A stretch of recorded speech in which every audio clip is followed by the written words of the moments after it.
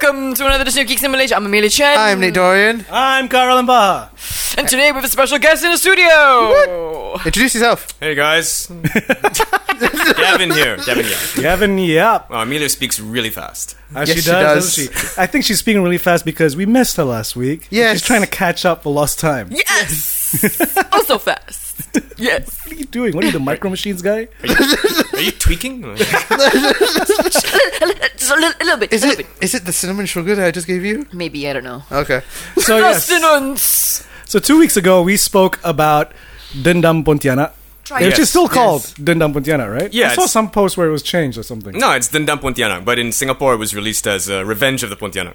Okay. Yeah. So just English But and it's, Malay. yes, but Yeah. it's Dendam Pontianak. And we had a tough time Yeah. trying to talk about that movie without spoiling it. But since we have the director, one of the directors, Yes. here today, You guys did a great job. Thank you. We try. We try. and the movie's already out Yep. with a great box office weekend. It's alright. It's alright. No, I mean, it's ranked number 4 Yes. in GSC, right? Yes. Like, And it's been... Because it's funny because, like, you know, back in the day, you had to wait the whole weekend before Yeah, you... this Before, was Friday. This one is like, opens on Thursday night, you're like, number 4! I'm like, oh! Really? Okay. But... I found it funny that 47 meters down beat But you. to be fair, The sequel. to be fair, the first one was a huge hit. Was it? It was a huge hit. what? I don't even Seen remember enough the movies first. of What people movie? stuck in water with sharks? Wait, 47 Clearly meters? not. Which Clearly one not. was that one? The first one? Where people went down I think and Mandy were Moore shot. was in the first one. Oh, is it? I think it was Mandy Moore. I could be wrong. Mandy Moore? I get confused. I could be between- wrong. But between- 47 meters down, the first one, I don't Yeah. know about the sequel, but the first one was a big Oh, sleeper hit. Was a big So they sleeper went hit. 20 more meters down for the sequel. I guess. 40, another 47 7 meters. But like, so yeah, you find out on Thursday night that you're number 4, and you don't know how to feel about that because it's like, oh well, I guess it's better than 5. But we've stayed at number 4 every day, so I guess Nice. so consistency. it's been consistent. Great. That's good. And It's only, been consistent. and- So to those of you who are going to see it and supporting it, thank you very much. Is it still showing in Singapore or has the run ended? I believe it is. Okay. I believe Oh, it is. nice. I don't know about that. I think it is. We had a really good opening weekend Yeah. in Singapore. Saw you in and- tuxes and shit. Yeah. Damn, It was a that gala, gala. man. It was a gala. Damn, son. Dressed up I have nice. Glenn to thank for that actually, because I wasn't gonna get a tux. I was gonna wear like a black suit, like what I wore for the KL gala, and he's like, no, you're wearing a tux. You're wearing a tux, and I was like, oh, I don't wanna, But I'm very glad that I listened to him because People dress up. didn't look too bad. Didn't look too Yes. bad at all. Didn't look sir. too bad at all. You cleaned up well, sir. Yes. But I think if it is still showing in Singapore, it's probably just a few screens at this point, I would imagine. But I haven't checked in over there to see how it's doing over there. Cool. But we had a really good opening weekend. I mean, people really seem to be supporting it, which is Any nice. Any word from Brunei? Because I mean that's opened up there as well, right? I don't have exact numbers, but I think in Brunei we're showing in 6 screens. Okay. I think. If we have any Bruneian, is that the correct term? Bruneian? I mean, I don't Yeah. know exactly how it's doing there, but from what I hear, it's doing fairly well. Okay. Good. But I don't know exact numbers. Like I don't know. But it's screening everywhere Yes. in KL. And actually, And no, whole Malaysia. of Malaysia. Malaysia. Nationwide, yeah. Nationwide and the East Coast. 88 screens, right? It started off with 88 screens, and then we added another 8. Ooh. Oh, wow. So it's 96, 96, yeah. 96 locations. That includes the 6 screens in Brunei, I think. Okay. Oh, okay. But, There you go. but yeah. Yeah.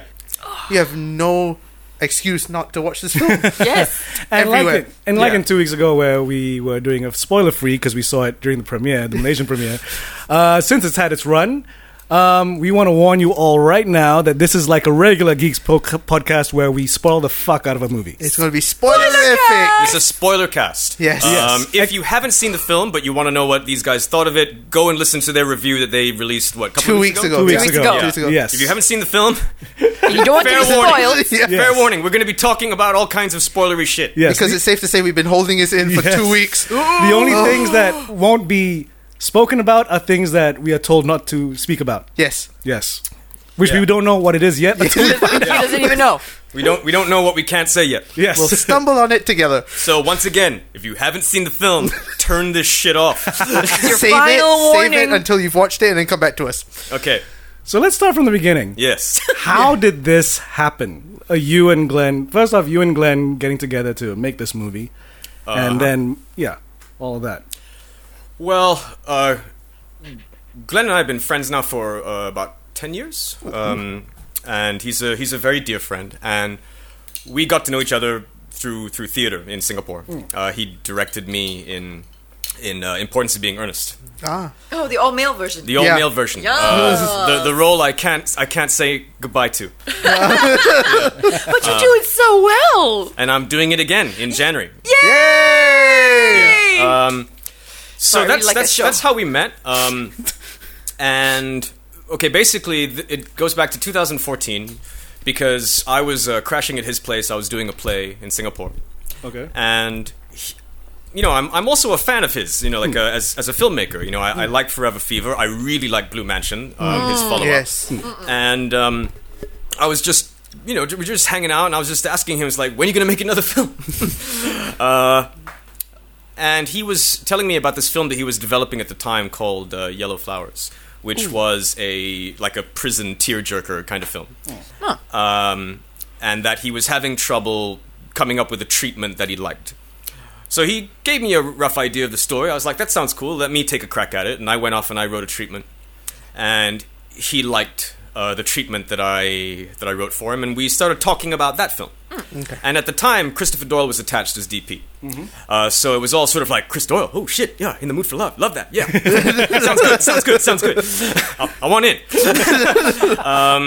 And so we worked on that for a little bit. And it was really just it never really went past treatment stage. It proved to be a tough sell, and we just ended up not happening. And so, but we still kept talking about films, and we started talking about horror films, and he started talking about the old black and white Pontianak films that he used to watch as a kid, and how horror these days doesn't really scare him, and the last movies that he can remember scaring him were these old black and white Pontianak films. Yes. And I was like, hey, you know what we should do? But we should make that movie now. We should try and make an old Pontianak film now. And that was sort of what started it. And then I went off, wrote a treatment. We just sort of bounced ideas off each other, and it grew from there. And we got excited about it, and then I went off and wrote a first draft. So specifically you wanted to remake that movie, or you went through a bunch going which one? No, it wasn't any particular Pontianak film. It wasn't any Pontianak film in particular. We wanted to do an homage to those kinds of old Pontianak films, but we wanted to do it in Technicolor. We wanted the colors to really pop, and it does. But we wanted it to feel like a film that could have come out of that era. Yes. And also at the time, Chris Doyle was still attached as DP. So Chris Doyle is now credited as visual consultant. Yeah. But at the very, very beginning stages of the project, he was our DP. Okay. And so the kind of thing that Glenn and I were working with is we want to make In the Mood for Love in the Jungle. That was the sort of idea behind it, and it just sort of grew from there. Okay. Yeah. Just in my head, it just went In the Mood for Jungle Love. In the Mood for Jungle Fever Love. That is That's a good idea, actually. It's like Island Dr. Moreau shit right there. Yeah, there you go. I'd see that. I I'd watch that. But that's how it started, and it kind of grew from there. And then once we had a story that we liked, it became the long sort of process of putting the money together and just refining the story, and because I remember you working on this for a while, and you shot this a while back too. We shot it last year, January last year. Yeah. Okay, that's why it feels like 2 years, but it wasn't. Yeah, January last year. But how long before that were you guys working on the film? Since Well, I mean, first conversation was March 2014. That was our first conversation about this Pontianak movie. This Pontianak movie. Okay. And I'm guessing here, but I would say first draft was ready maybe May or June 2014. Nice. Okay. The draft that we the shooting script was probably draft 7. But I would say that by the time it got past draft 4, it was more just tweaking. Major changes were within the first 4 drafts. And how much more fucked up was the first few drafts? Knowing you. Knowing you. it was funny. I've been thinking about that. The first draft actually is very fucked up. The first draft is super fucked up. Yeah. Can we ask how much more? Yeah. Super fucked up. Well, when you get to certain sequences, I'll. Okay. oh, Okay. yay! So should we begin at the beginning? All right. Well, before that, Spoiler cast, people. yeah, Like no shit. casting wise, Yes. Yes. yeah. What do you call it? How'd you guys come up with that cast? Did Like, you why that cast? Did you And know which actors you wanted? Or was there already, some studio or, like- pressure No, for certain no. stars? This was my first time ever writing a script for film. It's not my first time writing a script like this, but my first time ever writing a screenplay with no actors in mind. Oh, Like I wow. was they were just characters. The only actor, there was only one character that I wrote specifically for an actor, and that was Tony's part. Because Really? We couldn't tell. in the original draft, and this is something that pretty much survived, is that you kind of wanted him to be the Drew Barrymore in Scream kind of character. You wanted him to, you wanted people to think that he could be the lead. Yes. You know, and so yeah, I mean, it's that was the idea behind it. I remember in my first draft, I described Reyes as an old school Malay Bruce Campbell type. Sounds about right, Tony. You know, Yeah. like a weasel you love to hate. You know, like that kind of guy. Pretty much. Yeah. Yeah. So yeah, but aside from Tony, I didn't write with any particular actors in mind, and it wasn't until that it started to feel like the film could actually happen that we started to talk about actors. Nice. Yeah. So yeah, even when we were writing the script and everything through the first couple of drafts, we didn't discuss cast. Okay. Okay. Yeah, not in detail. You know, a couple of names might have come up every now and then, but it wasn't until we were a little bit further along that we actually started to seriously talk about who might be right. Okay. And what? I can't remember where you shot this. I remember you told me, but I can't remember where. Just remember we you were shot- somewhere in the dark going, fuck! We shot mainly in Ulu Langat. Huh. Yeah. With a couple of days in Trono, in Perak, and one day in Kuala Kangsar. So all of the stuff in Suuddin's house, that's all Kuala Kangsar. Wait, so those houses are there? Yes. Because I was trying to think, like, did they build this shit? We only built the main house, Khalid and City's house. Ah, Everything else nice. was already there, Yeah. or we had to Okay. dress it. Okay. Yeah. Okay. Okay. That's cool. I thought you would have shot like some of the town scenes in Singapore, because Singapore I know has this like old like, Yeah, it was. But- I mean, that might have been an idea, but that never entered the conversation. We kind of knew that we weren't going to shoot in Singapore. okay. Fair enough. Yeah, because that town sequence, I was like, oh, this is. I Yeah. want to know where this is because this doesn't look like. That's Trono. That's Toronto. Yeah, Trono and Perak is basically this 2-3 block area that just looks like that. There's still a lot of areas in Perak that look old school. Yeah. Because it's like it's trapped in time. It Oh, still yeah. looks like from the No, 50s. so is it like is the area like a working like town Yeah, center? yeah. So like it's not it's Yeah. not a set at all. It's not a set, no, and it's not deserted either. I mean, like, it's open. Everywhere around you is open for business. You know, So you guys had to shut them down for like a week or so. just A that few coffee days. house, lah. Just that coffee Okay. house, and then we had like traffic control outside, making Yeah. sure that no sort of like modern day proton cars, like, you know, like, That's what the 80s are for. That's entered the frame. But all of the stuff in the flashback sequence was in that 3-block area.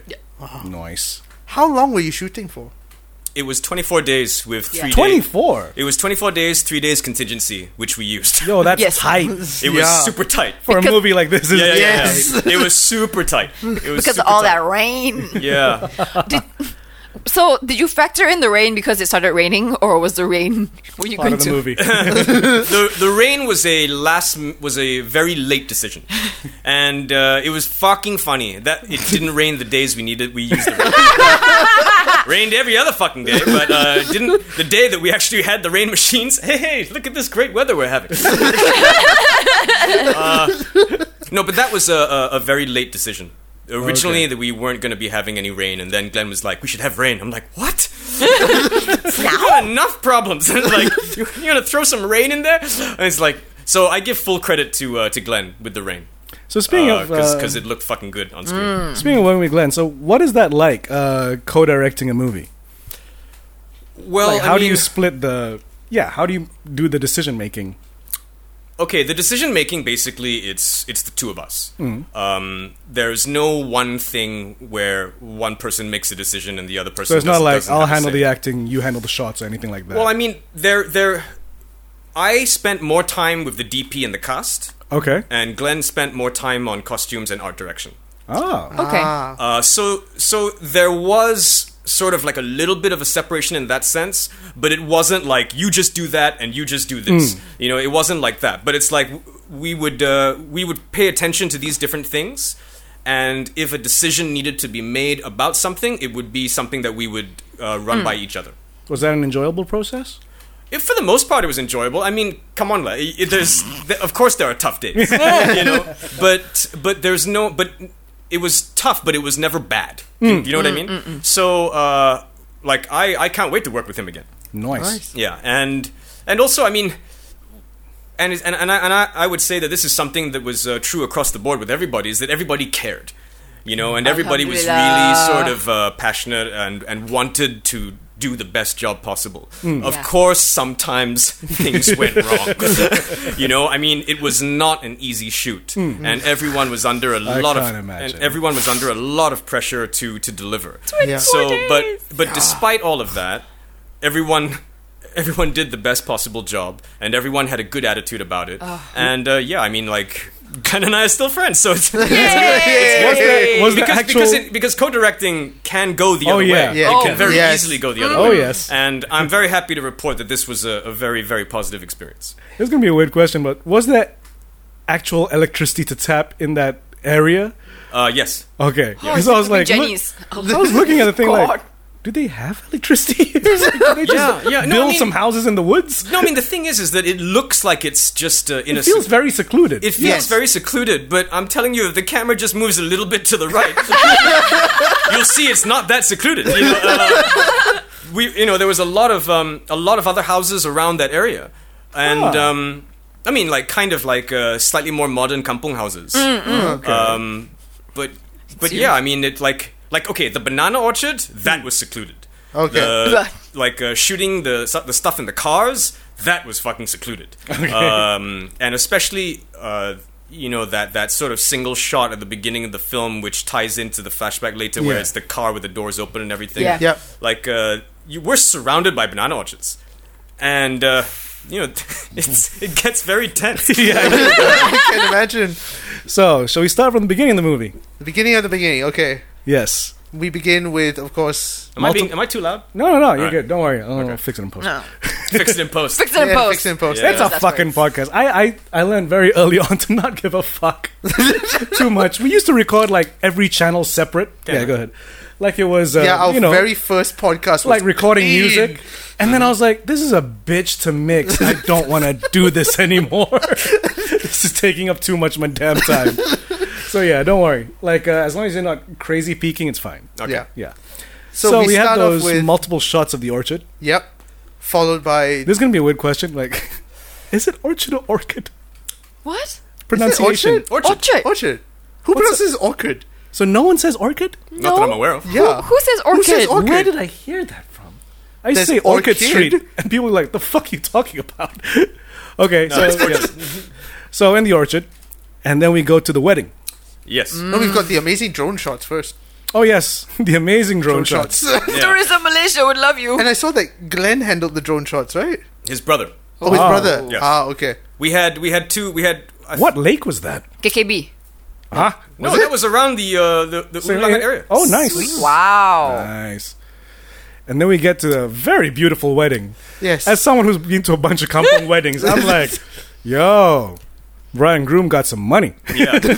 No, they're very well-to-do. Don't know what they actually No, I mean, do, but we wanted this to be beautiful. Oh, and it We- is. we- I mean, is. not just. I mean, I don't just mean like in terms of cinematography and everything, but we wanted everything about it to be beautiful. I mean, like we wanted the cast to be gorgeous. We wanted the fucking costumes to be gorgeous. We wanted it to be very lush, you Yes. know. And so I mean, it's heightened realism, you know. Yeah. I mean, Yes. you're It's like a 50s Hollywood kind of. yeah. absolutely. You wanted like when they the, first introduced Technicolor. I mean, because like also that's another thing about setting it in the 60s is that you want the glamour of that period. Yeah. Yes. Oh. Of how people would they just presented, they were just presented themselves better. Yeah. Men were just slicker. Women in their kabayas were all sexy as fuck. You know, I mean, we wanted that. Yeah. So yeah, I mean, like, of course you watch it and you go like, wow, it's a really good looking kampung. It's like, Yeah, man. Yes. And then we Because the get amount of times I'm in the kampung wedding, I was just in a wedding like over this weekend in Terengganu. What do you call it? I'm like, motherfuckers still come to weddings in t-shirts and jeans, man. Come on, yeah. put some shoes on at least. Yeah. it's a classy event. Would would it hurt you to put on a baju Melayu? Would it hurt you really? Exactly. And Panas. then, you have all your usual wedding stuff, and then Mr. Tony Yusuf pops into the scene, Yeah. Like, And- looking very Yeah, much like yes. he did in P. Ramlee. Yes. Yes. and then Says joins PWD. Nadia Akila. With- Yes. Theater Yeah. Saloma. Yes. Was that intentional? Yeah. It was intentional, yes. Okay. How much you got to pay Shaw Brothers for that song? Actually, I would like to know, like, how much do you have to pay for? A P. Rumley track. Yeah. I'm not at liberty to Okay. That's our first one. There Okay. you That's go. our first like, like- That's I can't code talk for, about I don't know. A lot. Ding. So yes, we get to And then, Tony. as he sings the song, Remy's like, "Oh fuck!" So straight away we're like, you get cutaways of like "Yo, this what's woman, going on here?" this mysterious woman, Yeah. We just pops into the wedding, but nobody else sees her. Yeah, only Tony does. which did at first I felt like, what do you call it? It was his horn dogness amped up. You know, I wasn't sure. I was like, is he scared of this girl, or is he like, "Yo, what am I doing, Nadia? Check that chick out." You know? Actually, in the first draft, in the first draft, you're kind of on the money. You're kind of on the money. Like, he does go up to her and tries to chat her up, Oh. and she just doesn't respond. And he's like, "Well, fuck you then," and then walks off. And that's when you know motherfucker's gonna die. But yeah, I mean that didn't make it.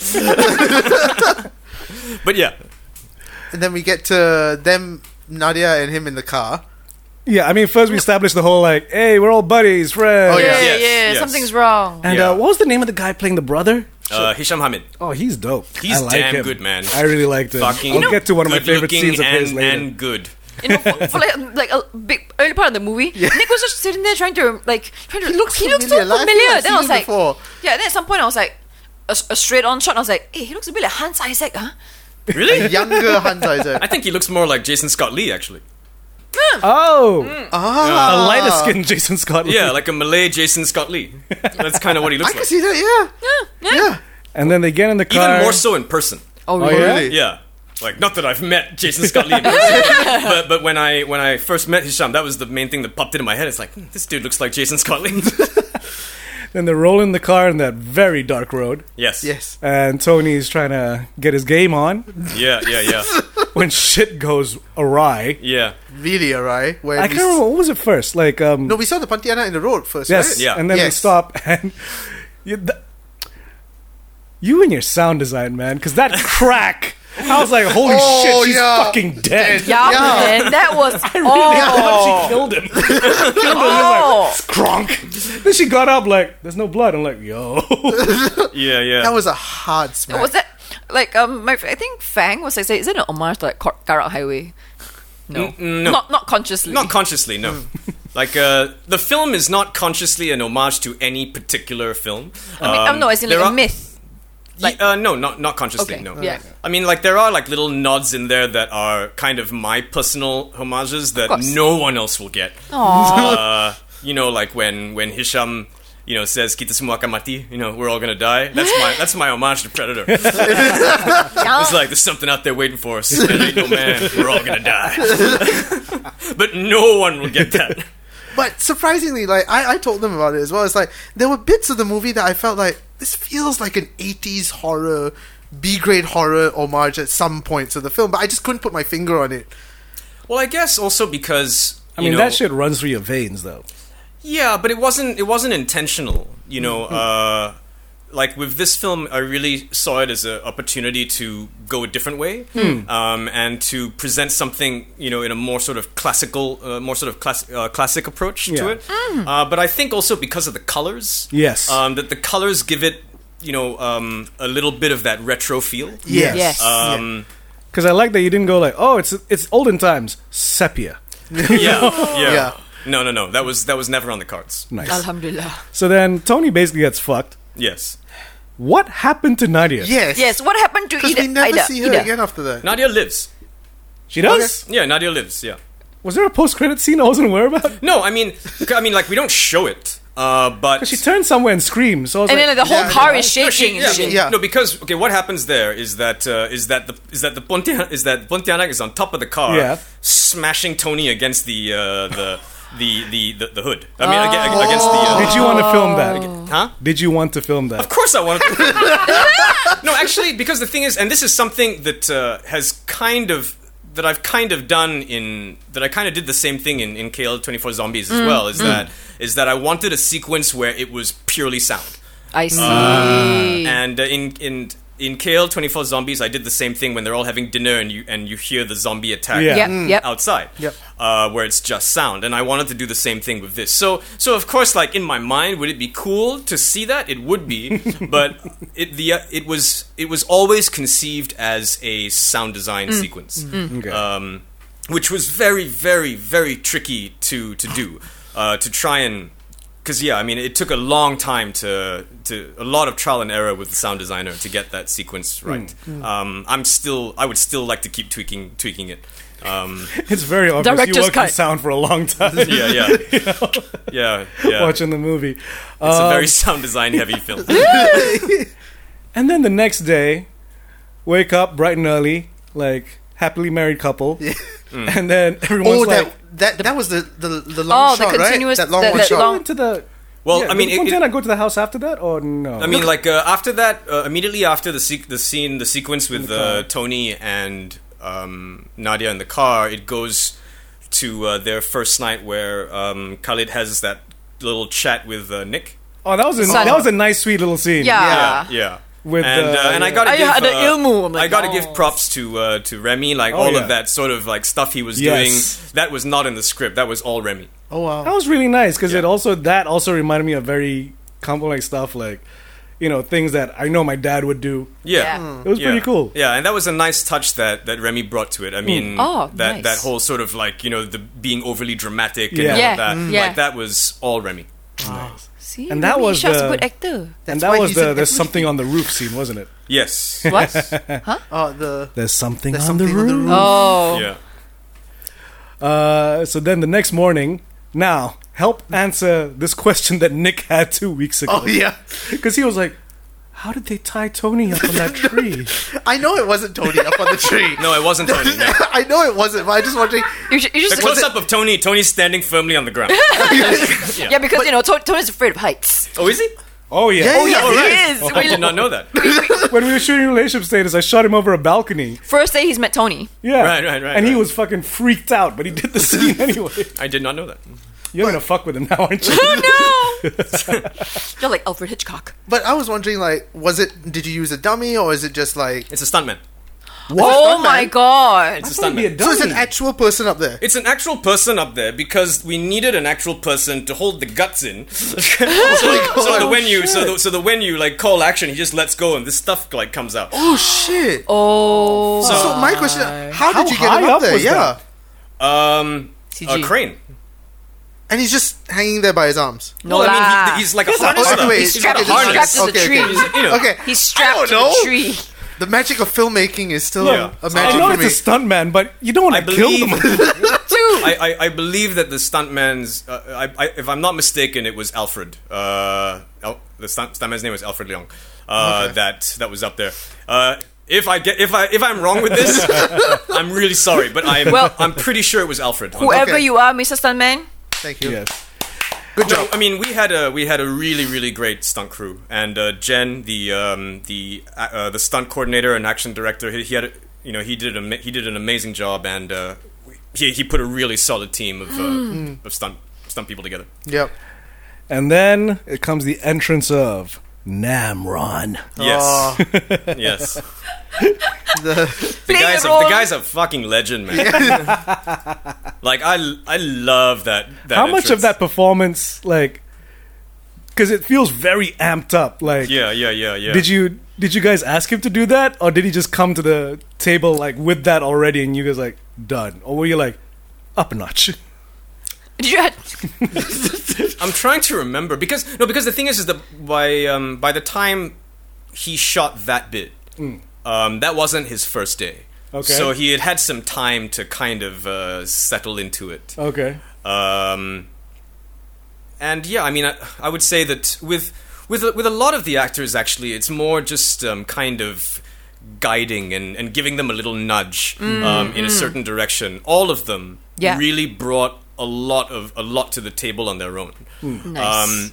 And I think that Glenn and I were incredibly fortunate with the cast. Yeah. Because honestly, like even though I didn't write with anyone particular in mind for the most part, all of them kind of look like how I imagined them to look. I kind of imagined Khalid to look a little kind of Remy Ishakish, and I imagined Reza to look to have a Hisham Hamid kind of quality, where the more sort of like the more kind of like clean cut brother, and I think Shanti looks like how I imagined Siti. I am super fucking lucky. Hold up. Here comes my wife. I just need to ask my husband a question. Okay, gonna pause 1 second.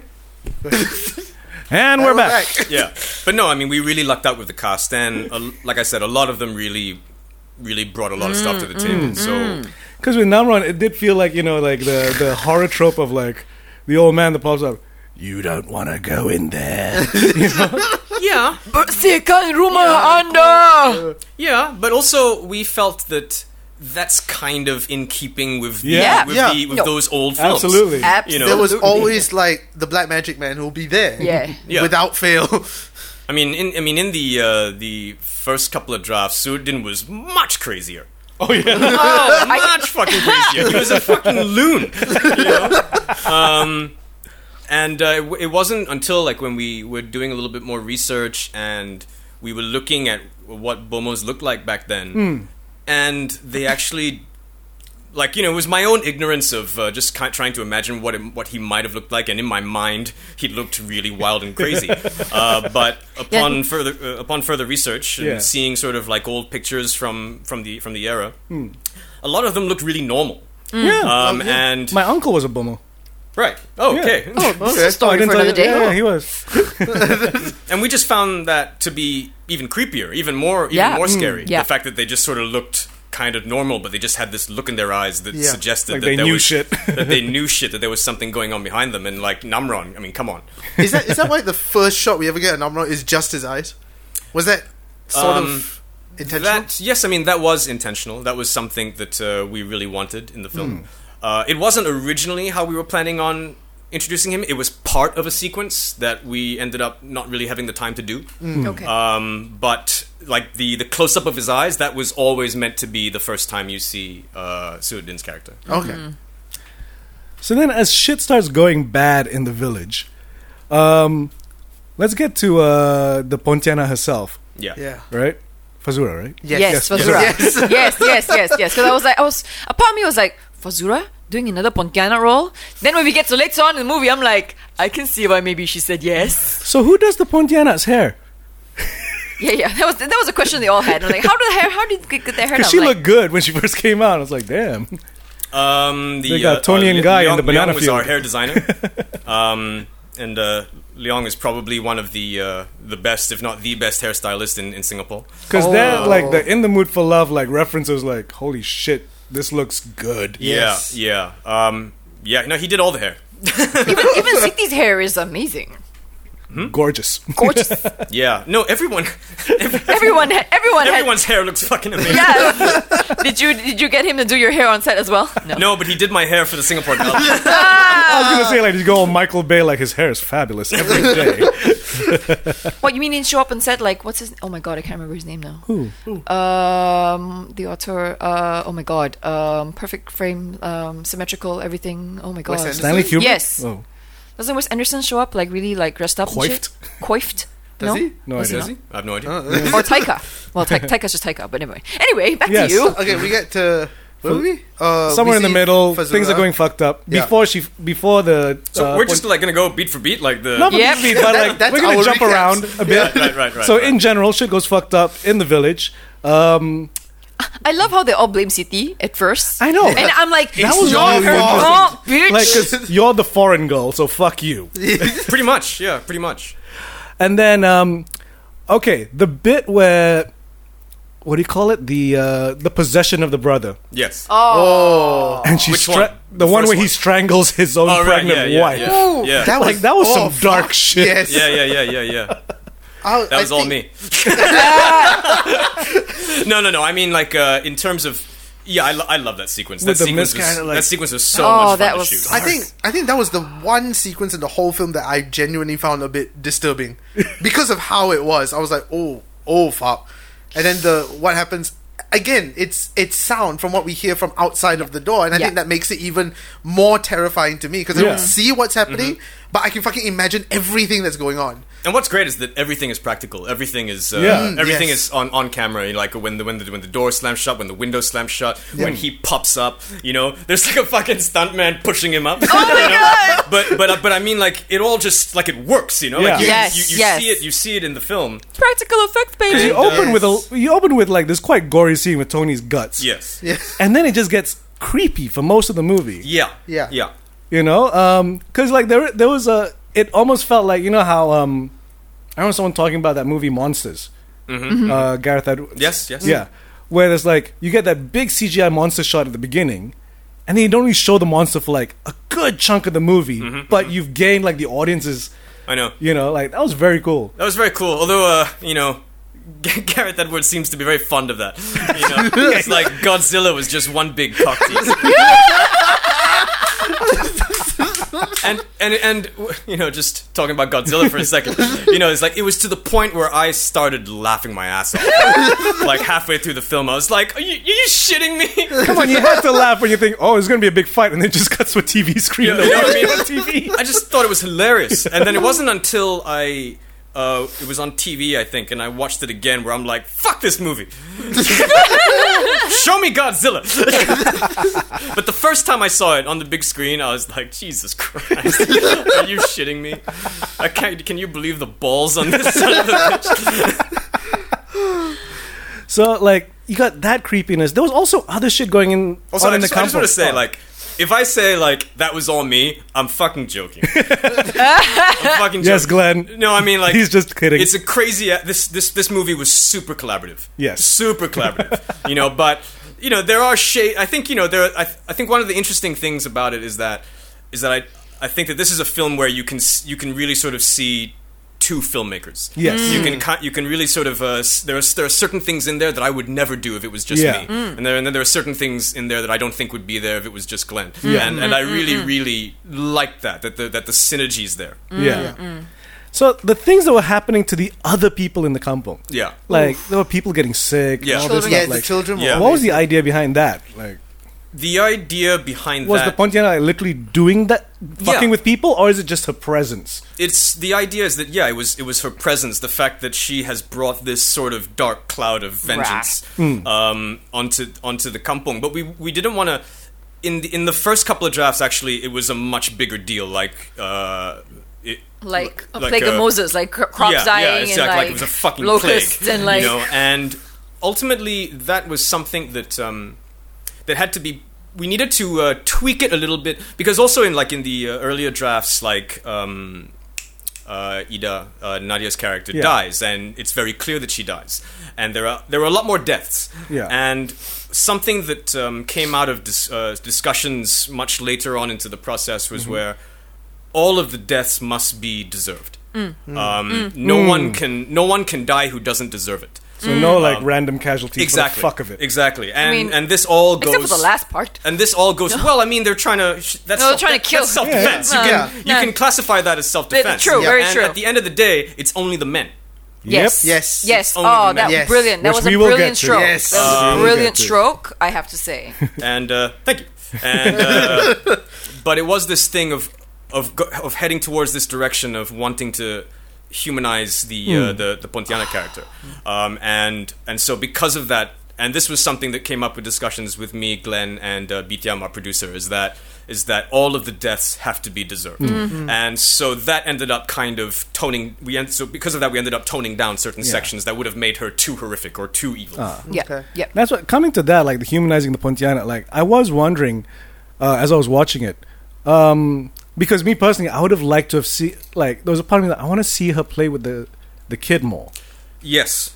Was that a thought that ever came up, or That was a thought that came up, and there were scenes. was there a worry that it would come across too obvious what the twist was if she did that? That was part of it, but we weren't too concerned about that because we kind of felt it was pretty clear. It was pretty clear. Like from the get-go, I was like, That's okay. Yeah, and so it wasn't so much to do with that. I mean, it was in the earlier drafts. There were scenes where he was just sort of playing on his own, but you knew he wasn't on his own. Like very Omani exorcisty. Yeah. It did have aspects of that to it, but ultimately, budget was a reason, scheduling was a reason, and once you sort of got a clearer idea of what you had to work with and how many days we had, we were like, all right, this needs to go. We need to figure out a way to push this message across without this scene and without that scene. Yeah. So we knew we needed to have all that in there, but we knew we couldn't spend too much time on it. Yeah, I got to give credit where credit is due. That kid. kid. Oh, Nick's amazing. Yes. Nick's amazing. how many kids you have to go through casting before you found him? Yeah. That's some tricky shit casting kids. Well, it's not like it's very tricky casting kids. I mean, it wasn't like one of those Hollywood stories. It's like, oh, we saw hundreds of kids. No, okay, in terms of like, before we even looked at tapes, we just looked at pictures. Okay. And we probably looked over maybe a couple of dozen kids, just in terms of their look. And then in terms of looking at actual audition tapes, it was probably about maybe 5 or 6. Okay. 5 or 6. But we saw a clip of a drama that Nick had done, and it was just very clear that he was not just the best actor, but the look was there. Like he had the look. He had everything that we were looking for. And sometimes, that whole thing is like, when you know. Yes. Yeah. With Nick, it was very much like that. Same thing with Fazura. Like the first time we met Fazura, Glenn and I were like, yep. Like, because she just has that. She just looked the part. She looked the part. Yeah. And the great thing about her is that she has that whole femme fatale thing going on, but she can also do the girl next door thing. Yes. Which with that innocence that Mina's supposed to have earlier on. Yeah. I mean, sometimes you just know. Same thing with Remy. Same thing with Remy. When we met Remy, we knew that he was right for Khalid. Hisham, actually, we saw him twice. Okay. The first time Glenn met him, I don't think I was there. But Glenn wasn't convinced, and then it was a little bit later into the casting process where Glenn suggested that we see him again. Okay. And then when we saw him again, we auditioned him properly, and he just fucking blew us away. It's like, Jesus Christ. Most of the main cast was Malaysian. Hisham is Singaporean. Okay. Shanti is Singaporean. Okay. Okay. Sorry, the wife was Shanti. Yeah. She was also like, at first, I was thinking like, is she just going to be the damsel in distress? But then, she gets to play as well, which I really like. Yeah, I mean, I think what was very important is that none of the women could be victims. Yeah. You know? So even, like, as the story is progressing, she's like, we should leave. Yeah. We should get the fuck Yes. out of here. And when he refuses to, she's like, fine, I'll leave. So... And I'm bringing your son with me. Yeah, so it's like, this is my kampong. It's like, yep, but it ain't mine. And so I mean, like, I guess you could say that she's the closest thing to a damsel in distress that the film has. But what I like about her character is that just when it gets to a point where any woman would not take it anymore, she doesn't take it anymore. No. Yes. And that was very, very important to us, that all of the characters had that sort of strength. What was the idea behind the Fazura transformation mode in that middle bit, where she just goes like, fuck the red, I'm going white? That was something that kind of... It was 50% accidental and 50% practical. because initially we had this thing of where when she's in red, it's more sort of like seductive and all of that, and then when she's gonna kill motherfucker, she turns into a Pontianak.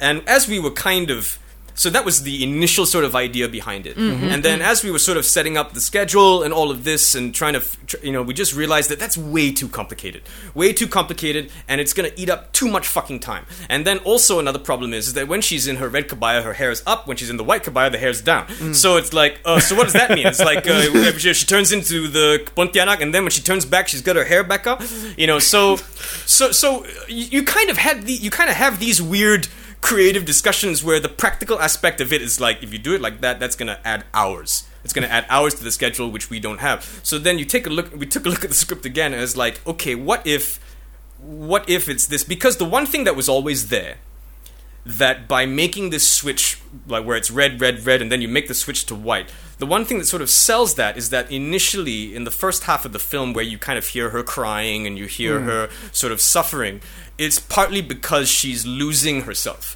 Like she can feel herself fading away. She's losing her humanity, or whatever you want to call it. And it's at the end of that when she kind of disappears and becomes this Pontianak. It's like, okay, why don't we, which coincides with the first possession, then the decision was made, okay, let's make this the point where she becomes full-on Pontianak. She becomes the Pontianak.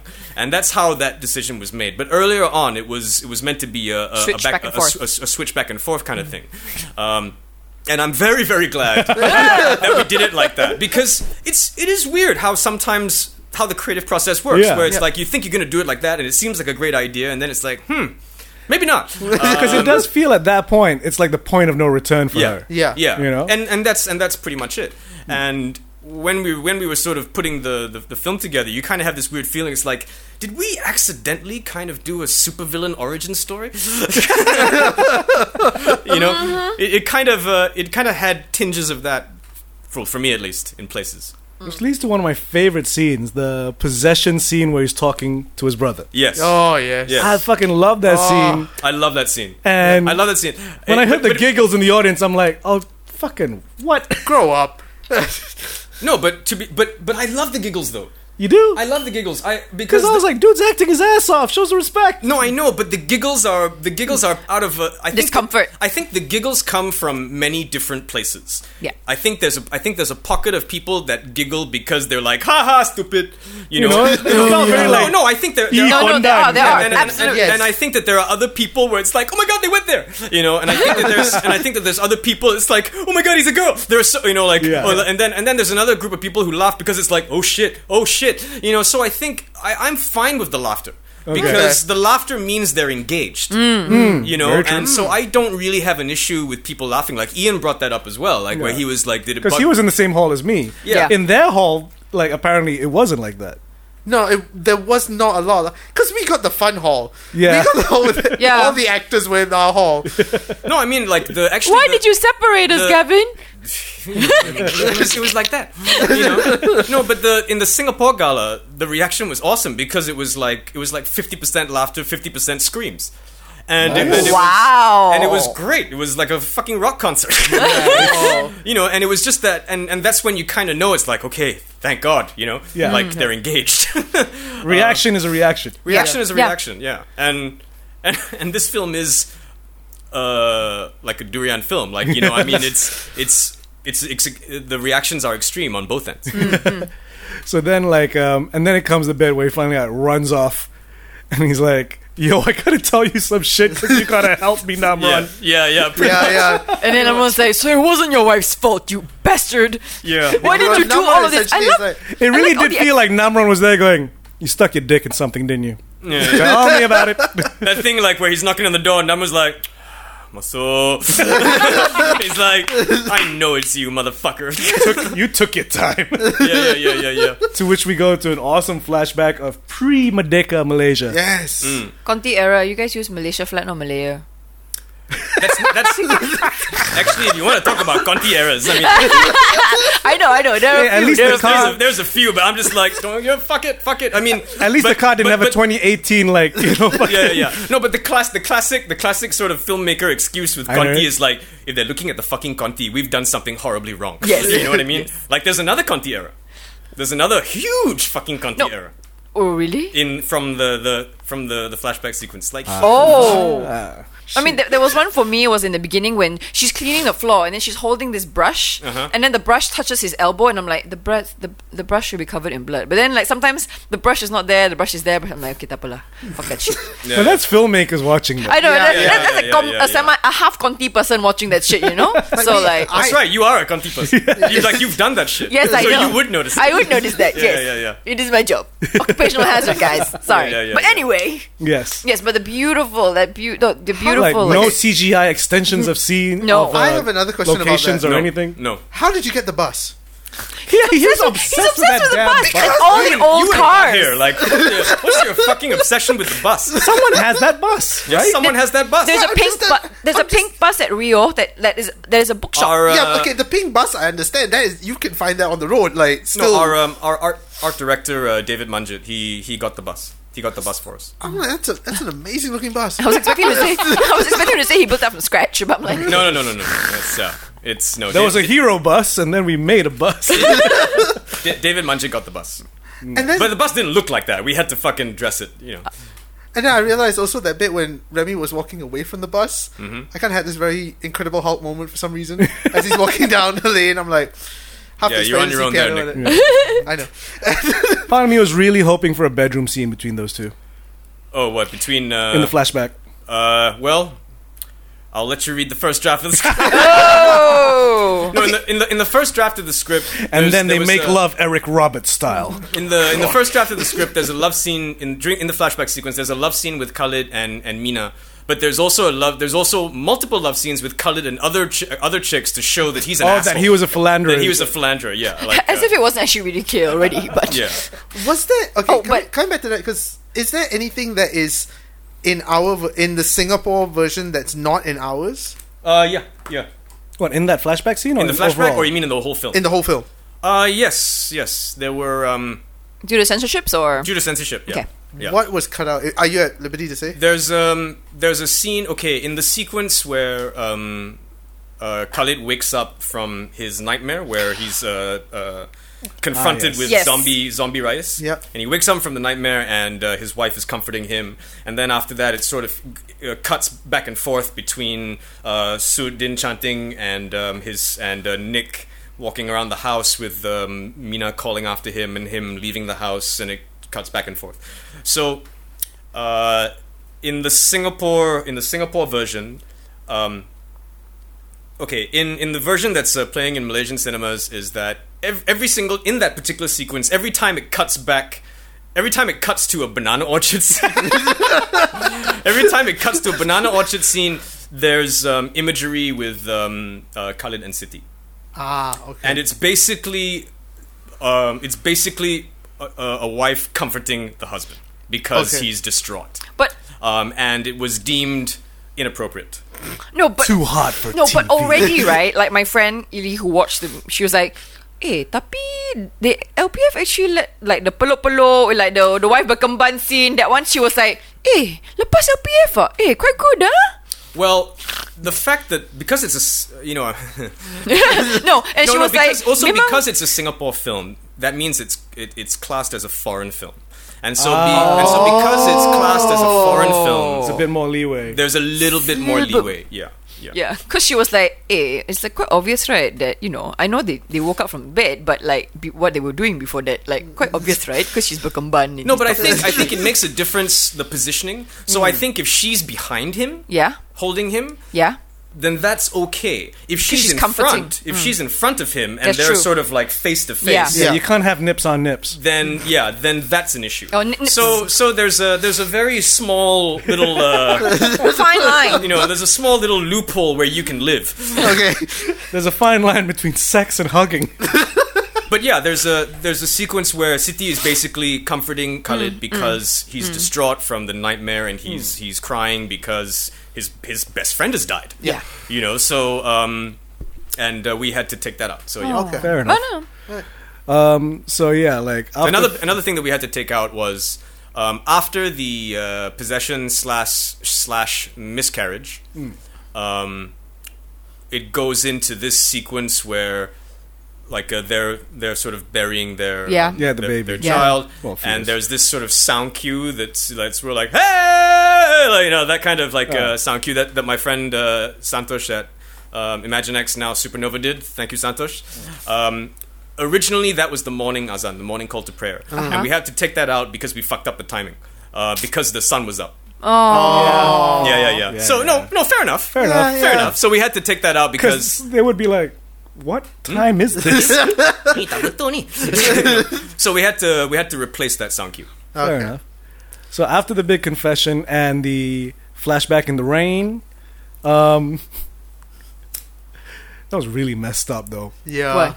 Which Her giving birth in the field. Oh. That was a messed up scene. It's like, oh god, this Yeah. is fucked up.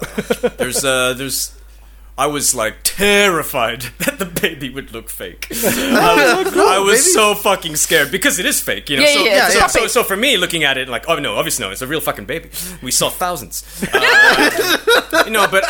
But you're looking at, because you know it's fake and you're looking at it, it's like, oh god, please. Because if you want to talk about unwanted laughter, Yeah. like if you get that wrong, Don't worry, it was an American Sniper. Yeah, I was just about to say. Because that was fucked up.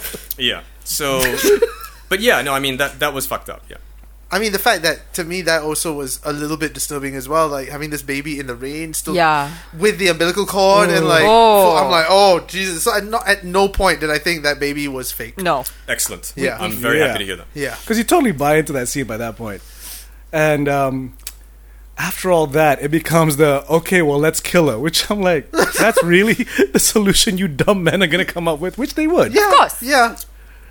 Ugh. They want to clean up their problem, and that's the only way they can. Which leads us to the...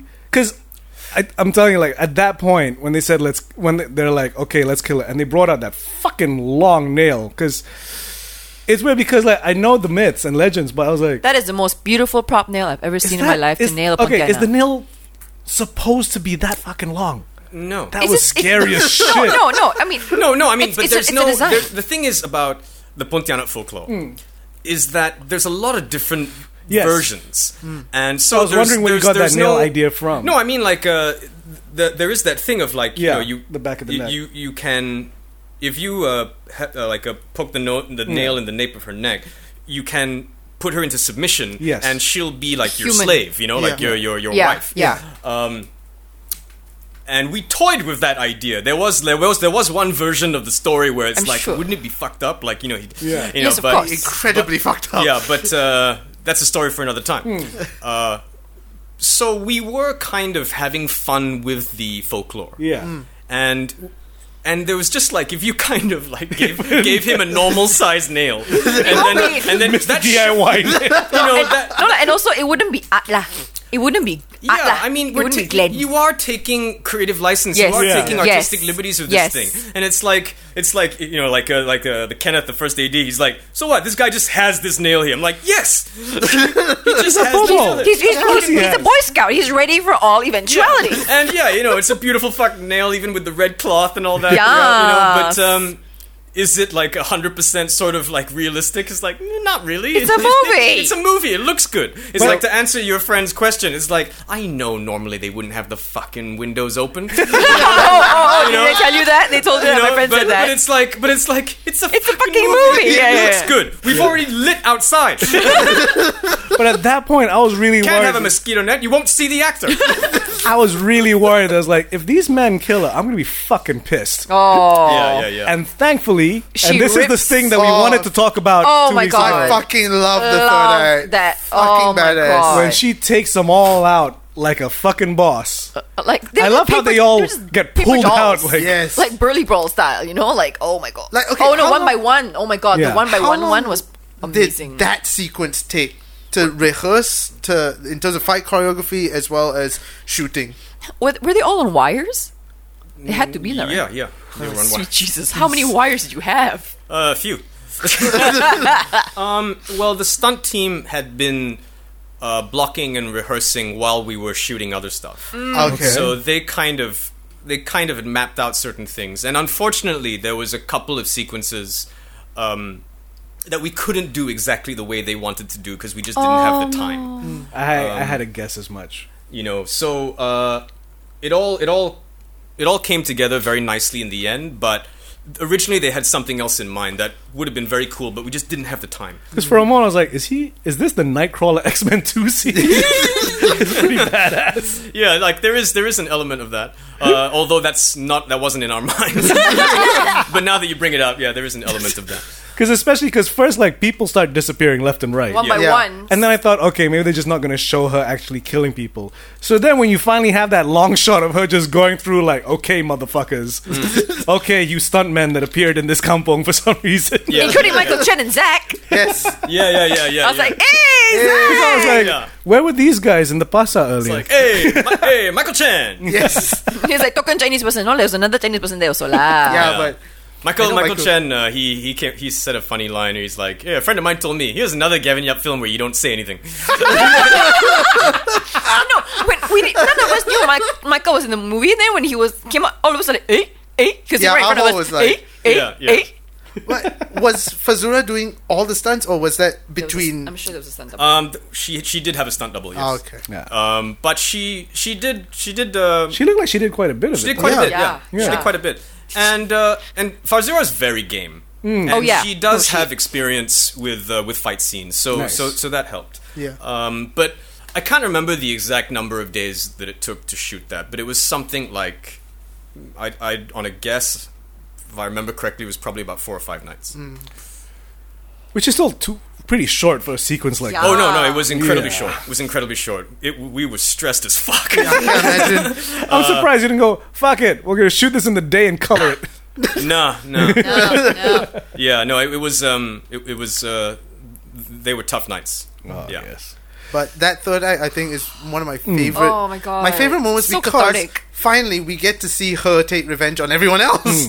Like, hugest spoiler, That- as if we haven't done it already. Yeah. But Remy Ishak dies, and Yes. I really did not expect that. Really? Really? I didn't because okay, he's He the needed to guy- die, He bitch. had to die. He had to die. He created the I biggest think the sin audience of would have all. turned. No, but then again, also it's kind of weird, like because you don't really know how, depending on your principles, I guess, on how you feel these kinds of films should be.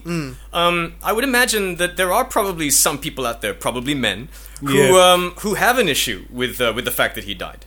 I mean, I don't have any issue. I just thought that okay, maybe it'll come to a point where he gets fucking tortured like to no end. But I didn't expect the death. Torture ke? What, you thought like the wife would save him? No. Like she would, like the Pontianak would scar him for life, Oh. and he'll like end up in a mental asylum or something. Nah, he had to die. No, he had to die. He had to like die. there was never any question in our minds that he had to die. I mean- that was something that existed in all of the drafts. Like he has to die. I mean, in true horror film fashion, if you commit a sin, you die. You die. And it's the biggest sin of all. Scream like, rules. Yeah, screen rules, man. Like the one bit about that sequence that always cracks me up, like I just laugh my ass off, is when he's doing his sort of big confession to the kampung. Oh, yeah. You know, and he's like sort of like, you know, I'm a liar, I'm a killer, and all that. Yeah. And then all the men stand behind him and, And then you know, pretty much after that, everyone's just like, you know, he's just like, yes, I did this shit, but you know what? Now I'm gonna kill this bitch, and everything's gonna be all right. And everyone's like, yes, best plan ever. And Paul Searles, who did the score, he just did this amazing fucking heroic sort of like. Ooh, the score fucking Yeah, works that's one nicely. thing. Yeah, need to give props No, for that. he did an amazing job. Yeah. He did an amazing job. And he came on quite late into, Wow. into the process. He put that score together in record fucking time. Nice. you really work your people to the bone, don't you? Yeah. My other favorite scene, like right after that, after she like devours his guts, and we close Iris on her butt. Yeah. Was that intentional? That It wasn't intentional. It's just that you're going for symmetry. yes. It just so And it happens. just so happens. But the bit where the kid like stops her Oh and my calls her mom is like, oh shit. And then boo. I'm like, oh, Yeah. Yeah. you are a long child.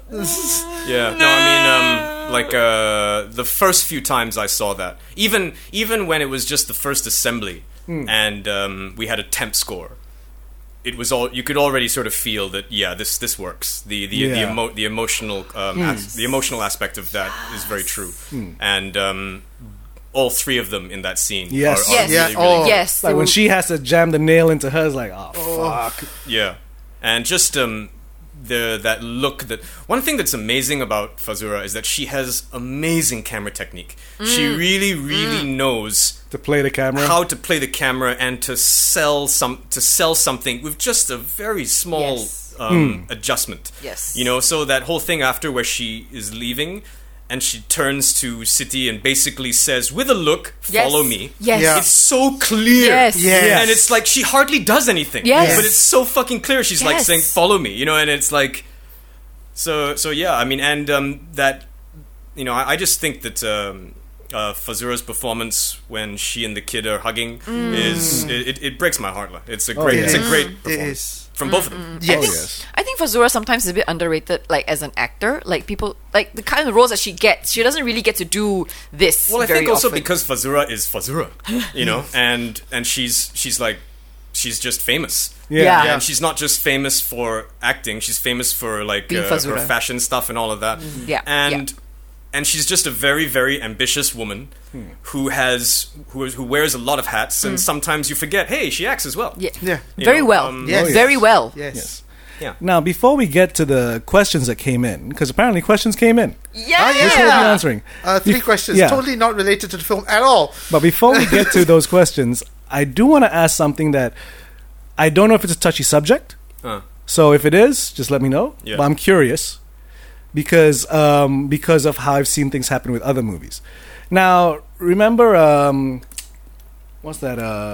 Fucking let's lift the house from one end of the kampung to the other. What, Lelaki Harapan Dunia? Yes, Yeah, Lelaki Harapan Is it Dunia or Dunia? Terakhir? I think it was Dunia. Dunia. Like you? No. Lelaki Harapan Terakhir. Lelaki Terakhir. Is Was it? it Tahir? Okay. Look it Google up. is your friend. Yeah. Yes. I'm wrong then. Yeah. But there was like some, there was some weird backlash over like, which was race related of like, how can a non-Malay tell a Malay story? Right. Yeah. Have you guys felt any of that backlash, or has it been pretty smooth sailing so far? Like, has anyone like called you guys out on like, who are you to tell this type of story?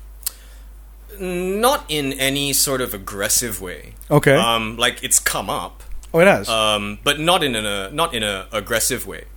come up in more of like Just how sort, did you just manage sort to of write like a- you're Chinese. This is a Malay story. How did you go about doing it, or what made Okay.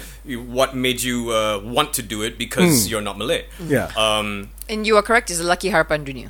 Dunia. Yes. And to be fair, like it didn't come up a lot. Ah. It only came up like a couple of times, Okay. and it was actually at the KL Gala that I got asked that question. Of course, because the Yeah. first article for Lelaki Harapan Dunia is Lelaki Harapan Dunia tidak mempercayai tidak mempercayaikan orang Melayu from M-Star. Right. So it was And one of it- those things where I was wondering like, is this going to be an issue? But I haven't heard anything, so I was just curious yeah. if like No, it was I mean brought up. it was something that we did consider that it could come up. But our kind of defense or our sort of like reasoning behind it is that Pontianak is not exclusively Malay folklore. Yeah. It's Southeast Asian. Yes. Like you say that right on the jump at the beginning. Yeah, Yeah. it's Southeast Asian. You know, I Yeah. mean, like it's just as prominent in Singapore as it is in Malaysia, And Indonesia. amongst Yes. Yes. the Malays I'm and sure the Chinese. Yes. Indonesia has Indonesia, Yeah. the Kuntilanak, you know, Yeah. the Philippines have their own version Yeah. of it. So that was our kind of like justification behind it. Yeah. Another question I got to ask as well is because we talked about this last time that there was in the 50s or 60s, I can't remember, there was a Dendam Pontianak. Yes, How much of that was an influence on you or at all? not at all. Not at all. Not at all. Well, Did you It was- watch it? It The was, well, first- I mean, just coming back to just Oh, to, yeah, sorry. yeah. elaborate a little bit on. I mean, I have noticed that some people have had the reactions to this film I've noticed have been fairly extreme. Is that people who like it really like it, and that people who don't like it really don't. And I don't know if maybe that sort of like feeds into it a little bit. Okay. Because we are trying to present the Pontianak a little bit differently. Yes. And maybe some people are protective over that, or I don't know. You know, I mean, I haven't really paid too much attention to the negative parts. What? Because to me, it actually is more, to me anyway, it's a more, I guess, in a sense, accurate representation of the myth, because the idea is for it to be a vengeful creature. Everything that is in it's not there, a spooky ghost. It's, Yes. everything that is in there is rooted in stuff that we discovered through research. Yeah. You know, we might have had a little bit of fun with it, but everything that's in there comes from something that we read, that we read up somewhere. You know, absolutely. I'm like, that's why I wanted to mention it last time, but I couldn't. But I find it really sad that women only get empowered through tragic situations and after they die. Right, yeah. Because I mean, most Malaysian ghosts are like, you know, like the Pontianak, like the Langsuir, like all these. They're just women who die in childbirth or die because of like tragic circumstances, and then come back to seek revenge. Yeah. You know, I'm like, and like I'm like, what, you're being protective over Pontianak, all these people who don't like it because what? That she's not an evil monster just out to kill you. Yep. Of course, she's not an evil monster just out to kill you. She died in tragic circumstances because she got fucked over by people. Shit. I mean, I have read a couple of things on Twitter where people are like, you know, you fucking writer should do, you know, you should learn your research. You know, like They did. You know, so I'm like, Unlike a certain big company that kind of did. I mean, That's the thing, because to me, I feel like in the past couple, like 10 years, it's been used more as a ghost Scare vehicle. tactic. You know, like this is a monster. yeah. Whereas the original myths, like to me, were about, you know, don't be a fucking dick. Yeah. Because this shit will come back to haunt you. Exactly. They're And it's like- a literal manifestation of shit coming back to haunt you. Exactly. Yeah. So I mean, like the whole idea is at the end, who's the real monster? Yes. Yes. And it's not to say that we're not saying that she's not a monster. No. We're saying why. Yeah. You know, yeah. it's like why is she like that? What happened to her? Who did that shit to her? Exactly. You know, and so that was. And it's always sort of- more interesting when your monster has a reason as opposed to I am monster. Yes. Yeah. Yeah. Because you get to sympathize with. Yeah. And by God. And by God, the women in the audience sympathized. They were like, kill the motherfuckers! But I mean, you guys also sympathize. Go like, kill the motherfucker too. Oh, yeah, because it was like, dude, he fucked up big time. Yeah. No, I mean, there's definitely some, like a couple of very big sort of like, you know, fist bump moments where you're just like, yeah, fuck him. Fuck him. You know. So, the question. The questions. Questions. Okay, let me. Sorry, Nick, what were you saying? No, about the original Dendam Pontianak. Yeah. Yeah, no, I mean, like, mainly to do, like, with the title, because Dendam Pontianak was not our original title. Our working title when we were shooting the film was The Legend of Pontianak, which we kind of always knew was gonna change. Because that's, you're making a very bold statement Yeah. with, Yes, that, a legend of with that Pontianak. title. So we loved the title, but we kind of knew there's no way we could keep it. And then we were playing around with titles like Sumpah Pontianak, Dendam Pontianak, Cinta Pontianak, you know, but Dendam Pontianak just sounded cool. It did work. Even in And- English, Revenge Yeah. of the And then we Yes. also knew that Dendam Pontianak was one of the very, very first Yeah. Pontianak films. And we just thought, like, Actually, hey, coming to since- that. Because I saw on your Instagram that the original actress of that Yes. movie was there. Yes. What did she think? Unfortunately, I didn't get to speak to her after the screening. Oh. I'm so curious to know. Yeah, Yes. I'd be really curious to know Right? what she thought. But she was very nice. It was very, very cool to meet her. I had a similar experience in, I think, 2012 when we screened War of the Worlds, Yeah. Goliath, at Comic-Con. And Anne Robinson, I think her name is, who was the star of the original War of the Worlds, she came to see it. Holy shit! And so got to meet her. Damn, So that son. was that had a little bit of a full circle kind of moment too. I hope I'm remembering her name correctly. But yeah, it was great to have her there. Have you seen the original Dendam Pontianak? I have not. I have not. I would love to find. Yeah, like, I'd I like- don't it's- even know yeah, how. Unfortunately, it's our- really hard to find. Yeah. that. It's very hard to. I mean, like we need to be better Archive with it, our yeah. Archive. Yes. Yeah. Now, one more question for me after this, Okay. because I really want to know: are you planning to take this movie international? It would be nice. Fright Fest. It would be nice. Well, I think the problem with festivals is that you kind of need to be a world premiere, don't you? Not necessarily. Not Yeah. necessarily. Especially with genre films. Well, I mean, that would be nice. That's about as much as I can say. Okay. No, I mean, it would be nice. It would be nice. It Okay. would be nice. Okay. We'll see what happens. Yes. So the 3 questions we got on, Number 1. I'll get the one that's related the most at this point. Elvira Arul asked, "What inspires you in your storytelling?" Oh God. I don't know. No, I mean, Comic books? No. no. It's like I think, because like when I did the BFM interview and like Ian and Bahir, they were like, how did you what made this be the next film for you? And it's like, you don't know what your next film's gonna be. You like to think you do. There are stories that you have and that you are trying to develop, but things never go the way you plan. Because I read a script that you were developing for a while, a Yeah. different horror film. Yeah. I honestly thought that would be your next film. Yeah. No, it didn't happen that way. I mean, like, I don't like, inspiration's a weird thing. If it is a thing at all, Okay. I don't really know how it works. You get an idea, and if the idea stays with you long enough to actually do something about it, hopefully it'll turn into something. But on any given week, you could have like 10 ideas that just just brain fart moments that that you say to yourself, hey, that could be cool. And it's just a question of whether they can stay in your mind long enough for you to actually do something about them. Okay. And the ones that stay in your mind long enough are usually the ones that end up kind of happening. But movies take a long time to do. They take a long time to get off the ground. So I've got like 5 or 6 films that I would like to do.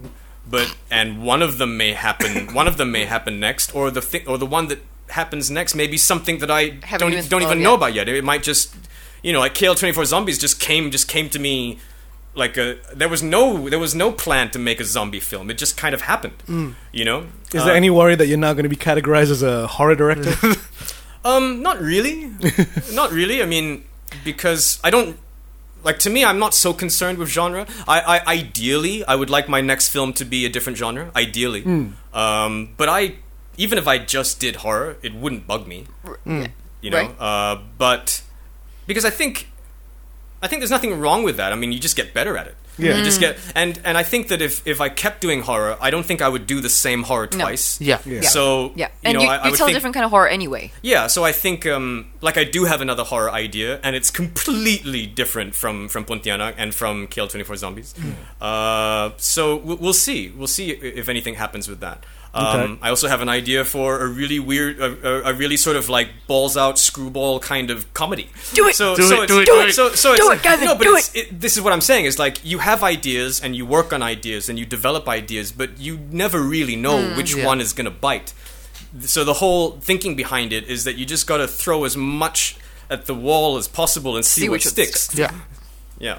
Okay. But yeah, in terms of inspiration, I have no fucking clue. I mean, it comes from everywhere. It comes from you could see an interaction between two people on the street and just think to yourself, that's a really cool bit. If that happened in the middle of a film, and then you think of what kind of film? what kind of thing could lead up to that, or you might hear a song, or I mean, like there are so many different things that can kind of conjure up ideas in your mind, and it's just a question of what stays there long enough. Next question from Number 2. Antagivig5. That's the username. I don't know. Any specific comic book artists / authors you admire from the Asian region? He says Asian, not necessarily Southeast but Asian in particular. Okay, I'm really bad with Asian names, like Asian comic book names,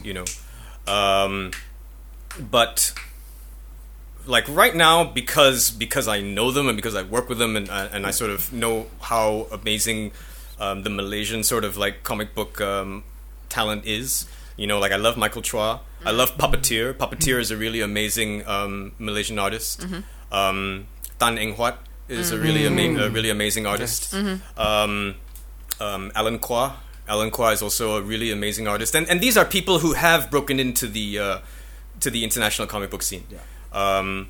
So I also love a lot of Japanese artists as well, but as I said, I'm just shit with at remembering Japanese artists' names. But even then, they tend to be more anime. Not, Yeah. I mean, but but yeah, I would say like my favorite sort of Asian comic book artists at the moment are all Malaysian, like Alan Kwa, Tan Eng Huat, Lefty, Michael Chua, Puppeteer. Yeah. Okay. And the other Number question 3. that I think all of us can answer: What? is he single? Oh, for fuck's sake. Oh wow! No.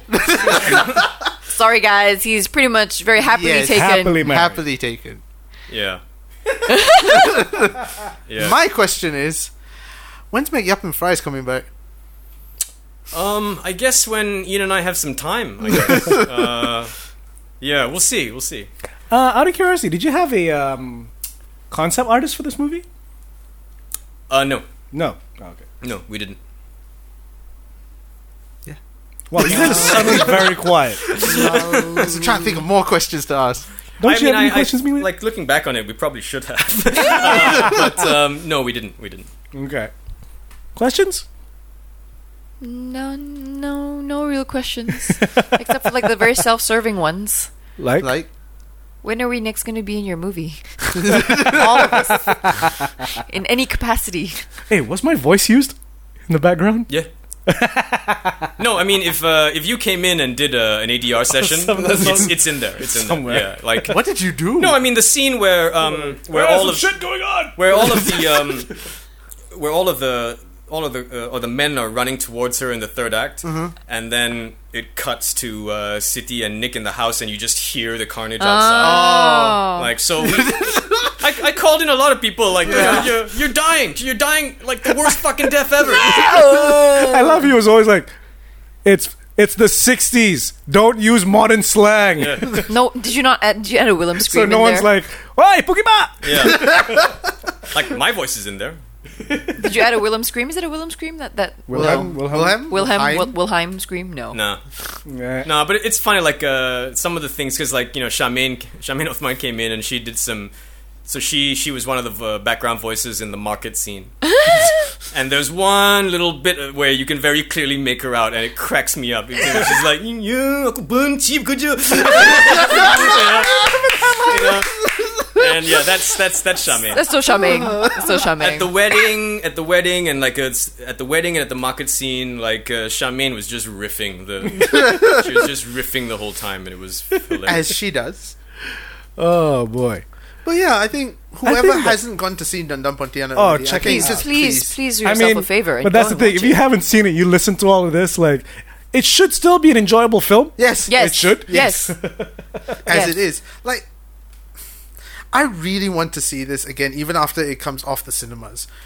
Well, I think you should see it again in the cinemas. So Yeah, I you know, can but- stay in the cinemas longer. Yes. That's true, but do you have any... Are you at liberty to say any plans to, like, you know, put it on any streaming service or, like, a home DVD release or, sales, like... on demand. Well, I mean, obviously we've had these conversations, but there's nothing to announce at this point. Okay. I can neither confirm nor deny Yes. any rumors. No. You know. What are But I these? mean, but these are conversations that, of course, everybody has when Yeah. you're Yeah. when Yeah. you're putting your film out. You know, because you want your film to reach the biggest audience possible. Yeah. But yeah, there's nothing to announce right now. One thing we did mention in like because we loved the cinematography, we loved the colors. Yeah. Was the idea we're floating on the idea like could we just get the footage and then like black and white it and then just make all the red pop like Sin City? Yeah, no, I heard that. that would be. I'd like to see it. That would be a very cool DVD, Extra Blu-ray option. option. Yeah. Yeah. Like what Frank Darabont did with The Mist. Yes. which is very cool. And I just want to say, like, John Kang did an amazing. Yes. Yes. Yes. Absolutely John beautiful. Kang. Yeah. Because you know, at the end of the film, when you sort of see visual consultant Christopher Doyle, Everyone's eyes kind of sometimes it gravitate. overshadows. everyone just sort of like gravitates towards Christopher Doyle. And to be fair, Chris is fucking amazing. Yes. And he was involved in the project for quite a while in the early stages of the development. But John Kang shot the film, and you know, Chris was not on set, so John Kang shot the film and Shot it out the park. shot Yes. the shit out of it. It's a beautiful looking film.